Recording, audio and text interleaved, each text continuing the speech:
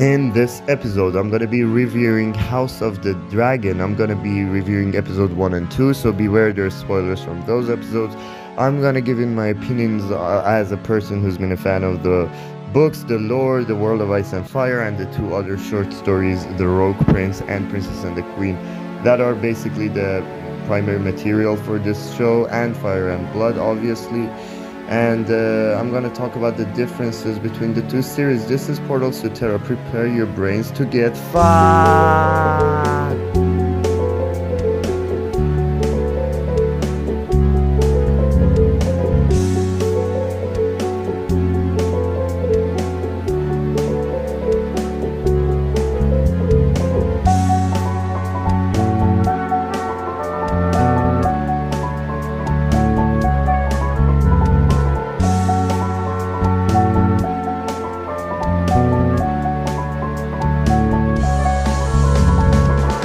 Greetings, Terrarians.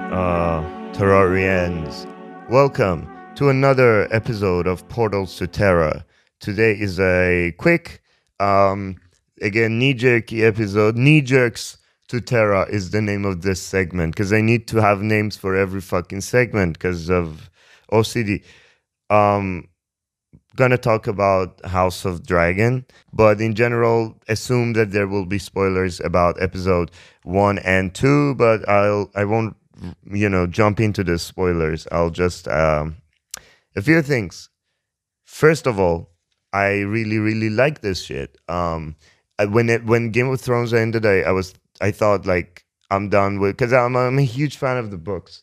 And they butchered it. Like the thing that happened with Game of Thrones that I think we all, whether if you've read the books or you haven't read the books, you understand is that they lost the Martin-esque touch of, how things felt very Martin-like the way he wrote things, the way stories unfolded. There's a little bit of He always says there's three names: Shakespeare, Stan Lee, and Tolkien. And mishmash them together, you get Martin, because this is his three biggest idols that he always says. So there's a little bit of all that in there, and we lost that, like that feeling of the mysticism, especially reading the books. I think what they failed with it was Stannis' storyline that was so mystical, and the whole like Dragonstone, Targaryens, all that. But I think they butchered it. They butchered the whole magic, the mysticism of it. They even butchered the characters. They butchered everything. And to say that I don't have any objection with how, like, let's say Daenerys' storyline ended. I think it will end the same in the books, and I really like it. Actually, I think it makes sense. It's very Shakespearean. It's a especially if you take like a freaking kid who's homeless and is being abused all her life up until the age 14. At 14, she goes through, like, she watches her brother die, all that trauma, and then you emerge with 3 dragons. How can you not go full Kanye, Like, this is a... So I understand, and he always said Game of Thrones is about how... he always thought when he finished Lord of the Rings, he thought, well, then what was Aragorn's tax policy? That was never mentioned. They never said what kind of a king it is. They just, like, they conquer and they win the wars, and all the heroism of the knights and the kings and the the brave men of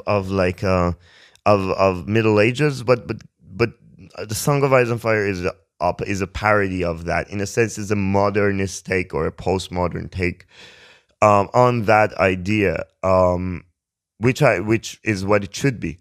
And it's funny that they're airing both of them simultaneously, like the Lord of the Rings one and House of the Dragon. And it, I had to pick one because I can't follow both right now. I'm watching this one, but it's a question of whether if you want the myth or the reality. Do you want the postmodern?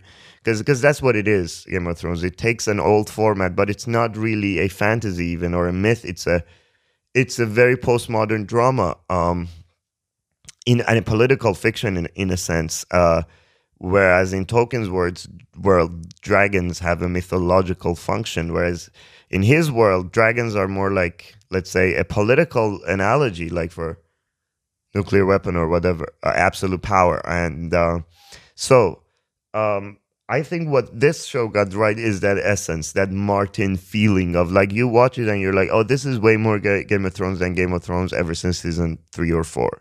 Which is by the time like it was the point where they should have had Lady Stoneheart and at the end of season 4 and they didn't, and I was like, okay, this is like I was cutting them a slack over all the deviations from the, but I was like, this one's fine, that one's fine, I don't care. Jamie didn't arrive arrived earlier. He didn't arrive at the time when Joffrey died, like the books. Yeah, it's okay. But then when you get to the point where they've literally cut out the most interesting part of the third book, part 2, which was Lady Stoneheart, you get pissed. And then they just fucked it up. Feast for Crows was just a fucked up book in its own, and then they fucked it even further up. Dance with Dragons, I don't think, I think they fucked it up. But about this, about the new the House of the Dragon thing, why I like it is, first of all, reading the history of it, because everything is written in like history format. In the way I read it, I did not read Fire and Blood, which is, so then there's the World of Ice and Fire, which is like the history of the whole world. And then there's Fire and Blood, which takes just the Targaryen part, just part 1 of it, like from Aegon's conquest to the end of the dance, or I think Blackfire Rebellion. I don't even think so. I think Blackfire Rebellion is in part 2, so even till like the end of the dance. And it's one intensive book, which most of these details come from there. I don't know those. Like I knew overall stuff. I didn't know these little details, which then later I Googled it, and it turns out, yeah, they are canon and they are in the. But the way I read it was more like an example. Why was in episode 1, you see the Daemon Targaryen was exiled to Erie. What was it? Runestone, where House Royce is, in the Vale, and so when in the book, it's their theories. Like it says that there were two. I want to actually see. I'm looking forward to seeing these characters. Like there's this guy called Mushroom who was a jester, and there was this Archmaester. And one of them says that Daemon was exiled because of a quarrel with his brother. Some say he left because of this. There is one account which I believed in my head, which was that he was caught seducing or having sex with Rhaenyra.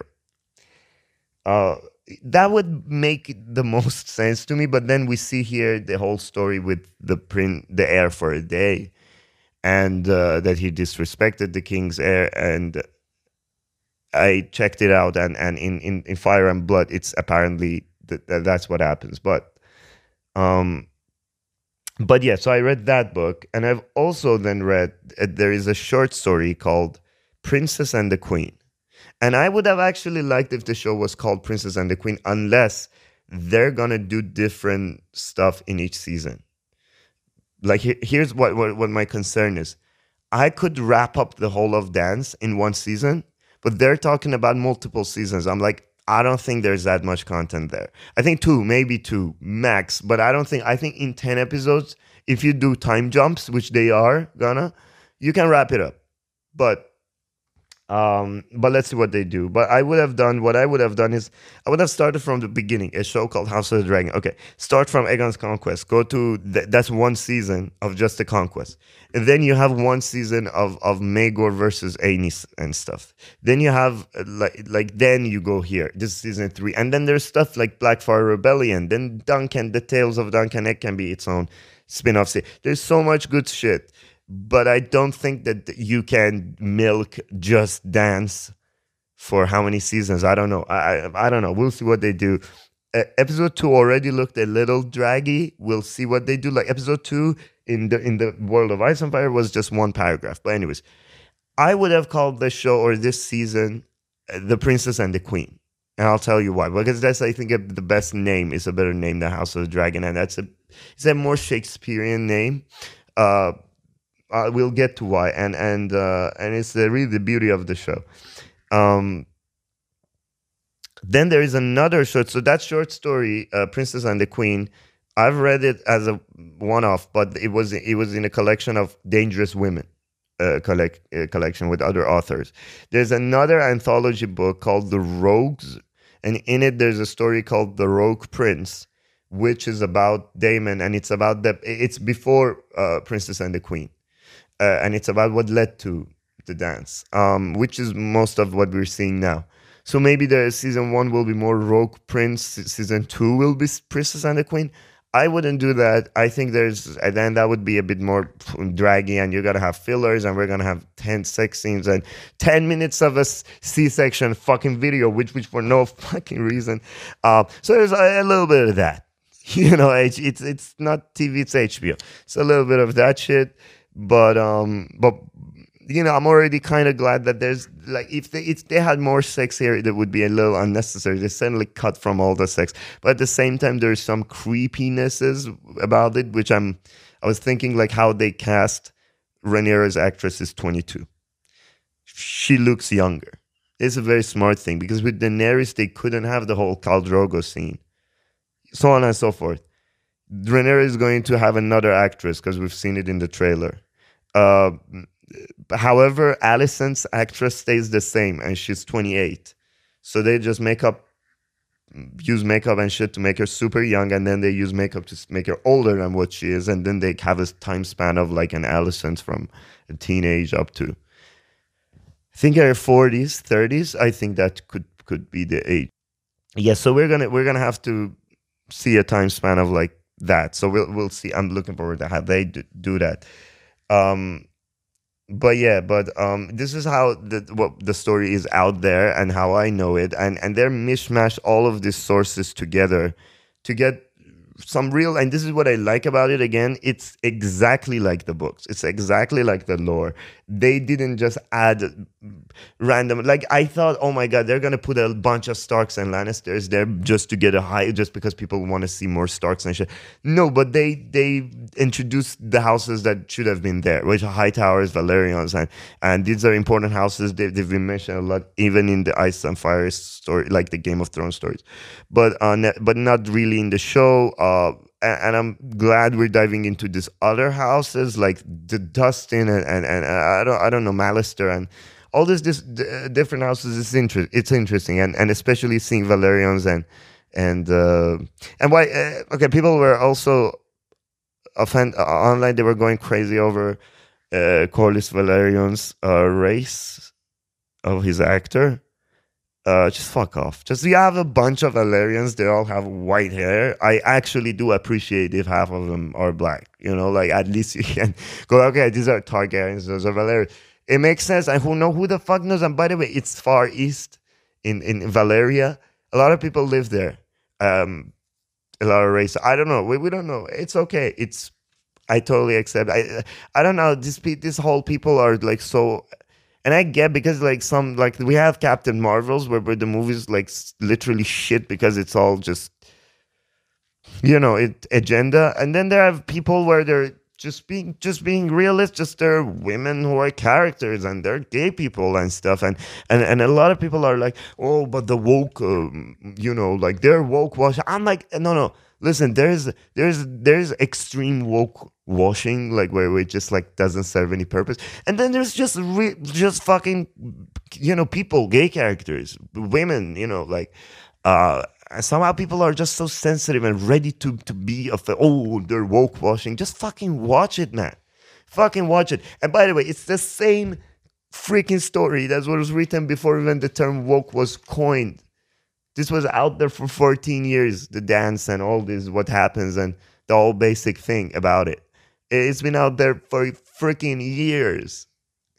But anyways, it's there's gonna be more of that. There's gonna be more. This is a story where it's about where women are the main power in a sense. In a sense, it's different from Game of Thrones because this is a time where, as it's been foreshadowed, a bunch of women have been fucked over. It's about that basically, I think, and they've started the show in a really good way, there is this men on top, and then a bunch of women are being um, the subject of this game, and then the next act is then these women are on top, and and and um,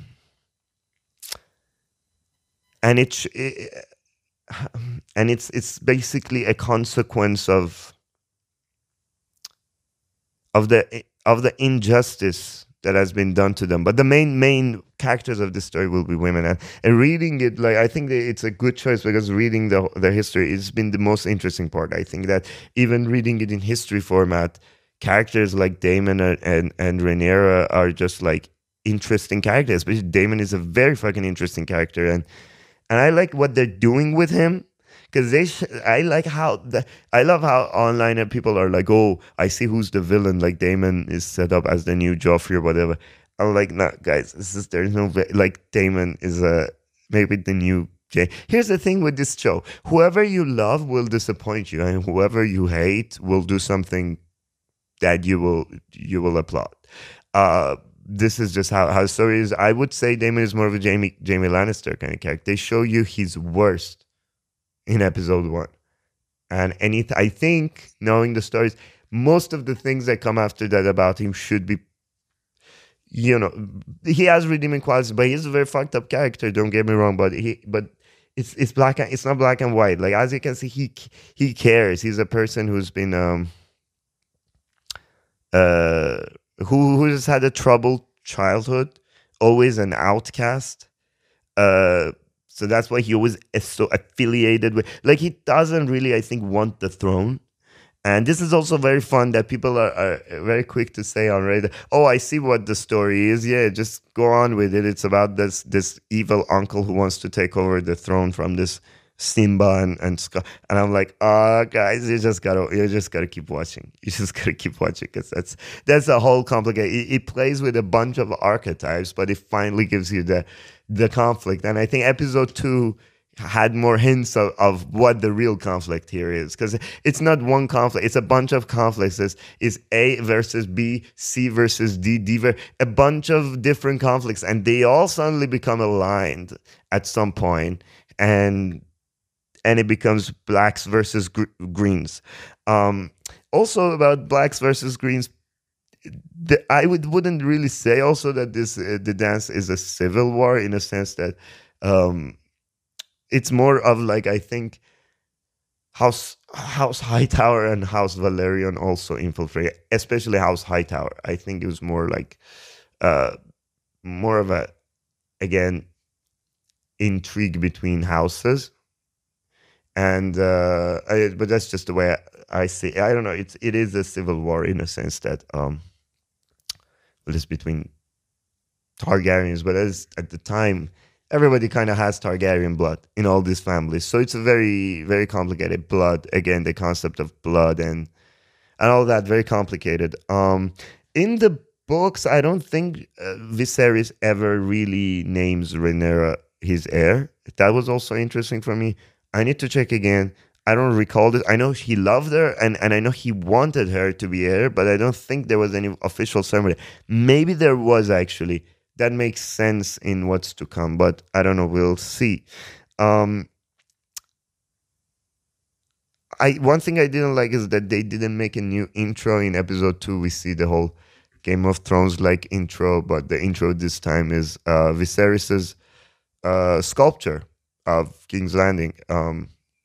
Didn't like it. I didn't like that we have the same intro song. I never liked it, although I love the whole of Ramin Djawadi's work on Westworld and Game of Thrones, on so on and so forth.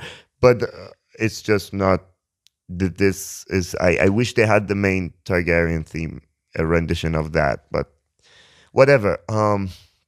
What else? About the casting, I think they nailed it. I did not imagine Damon to look like this. He's a little too cute. Matt Smith, he's a little too cute for Damon. He has this baby face. I thought Damon was more Aquenken nose, kind of like chiseled jaw guy. But anyway, but yeah. Uh, It doesn't have the darkness of Daemon's Fate, but I'm starting to buy it. It's really cool. Like I still with Game of Thrones, like some characters like Daenerys in my head is never Emilia Clarke. It's what I imagine from the books and from the Fantasy Flight card game pictures and from like illustrations and calendar I had. But some characters like Tyrion or Brienne or Jaime or Cersei are exactly the actors and actresses in the show because they just exactly like Jamie and Cersei, just exactly how they are. So ever since then, when I'm even reading the books, I imagine them like that. Jon Snow, I don't. Jon Snow is more relatable, more similar to me in a sense in the books. I don't relate to this guy. He's a little, um, I would say, chatty. Um, uh,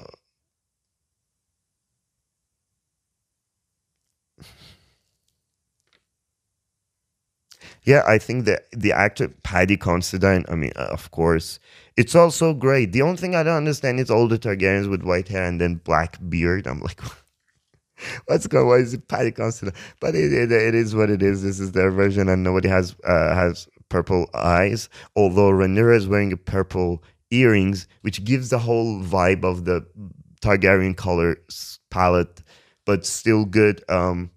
Rhaenyra's actress is amazing. She looks more Daenerys than Daenerys. I wish she was Daenerys. That would have been bomb. Um, but yeah, in total, I think episode 1 and 2 were really good. Sir Kristen Cole, like all the, it's just really good to see all these actors and actresses come to, like these characters basically come to life, and they really did a good job with this. They really did a good job with the setting, with every little stuff they say about like, oh, Damon will be the next Maegor. Which they should go through. I think the whole story of like Aegon, because like Aegon, when he came with his two sisters. And he had a son from each sister, one Aenys, one Maegor. Aenys Targaryen. I was thinking Rehearsal sounds like a Targaryen dragon name, like Rehearsal Targaryen, Dracarys, Rehearsal, Reherilis, Rehearsal, Aenys Targaryen. They hate us because they ain't us. Rehearsal. Um, yeah, so Aegon has two sons. Aenys is the oldest. He's like kind of weak, nerdy, kind, loves everybody, very lovable. Maegor is huge, powerful, cruel at the same time, a bully. When Aegon dies, Maegor takes Balerion and Dark Sister, his mom's sword, flies away. Aenys is basically too soft and gives the whole kingdom to the church and the faith and the septons, and they just start making it a theocracy under his rule, and he's not powerful enough to stand up to it. After him, there's this question of whether if Aenys's kids should rule or should it be Maegor. Uh, well, Aenys is not there to decide, and Maegor is the biggest dick on Balerion and Dark Sister, so he comes and takes everything. He raised this war against the Faith, and then there are groups called the Faith Militants and the Warrior Sons or something, and they all uprising just like the ones in High Sparrow and Cersei's situation. They start uprising and the whole place just basically do terrorist attacks and shit. It's a whole war, and he starts burning any sept or any like church or anything that he sees. The guy's a big atheist, basically. But he has 6 wives. He can't have any sons from any of them. Finally, he dies on the throne. I think he kills himself on the throne because Jaehaerys, one of the sons of Aenys, basically the other brother, is crowned by the Baratheons, and the whole realm rallies on his side. So he has no hope. So he just like commits suicide. But I think that and then so Jaehaerys is that old king that you see in the beginning, and in the council he starts. In the Council of 101, they rule basically that it's always, first of all, it's always the male heir of the oldest overpowers, like the brother. So basically, Maegor wouldn't be king. That's why Daemon here isn't king. And so we see here in Small Council, somebody says Maegor would be like, I think Otto Hightower obviously says something like Maegor would be, I'm sorry, Daemon would be another Maegor or even worse. There's all these little references to like Queen Nymeria and everything. I really love how they're like all these Easter eggs of the lore that wasn't really present really in Game of Thrones, especially in the last seasons. And I really appreciate how they're, throwing a little bone at people who actually are deep into the lore of the world and everything. It's very Shakespearean. It's going to be great. I saw this beautiful thing in the trailer, which I think foreshadows everything. Is a picture of Rhaenyra and Alicent praying next to each other, and then there's a picture of them sitting apart. Which I know I can guess what it is. It is at the tourney. It's at a certain tourney in 115 or somewhere in the future, which I think we'll see in the future episodes. And where she's wearing green and she's wearing black, and the whole term of blacks and greens comes from. And I think they're doing it really good. Every scene with Alicent and Rhaenyra is really cool to me. I'm just watching it like, oh boy, here comes the. Anyways, I think I gave a lot away, but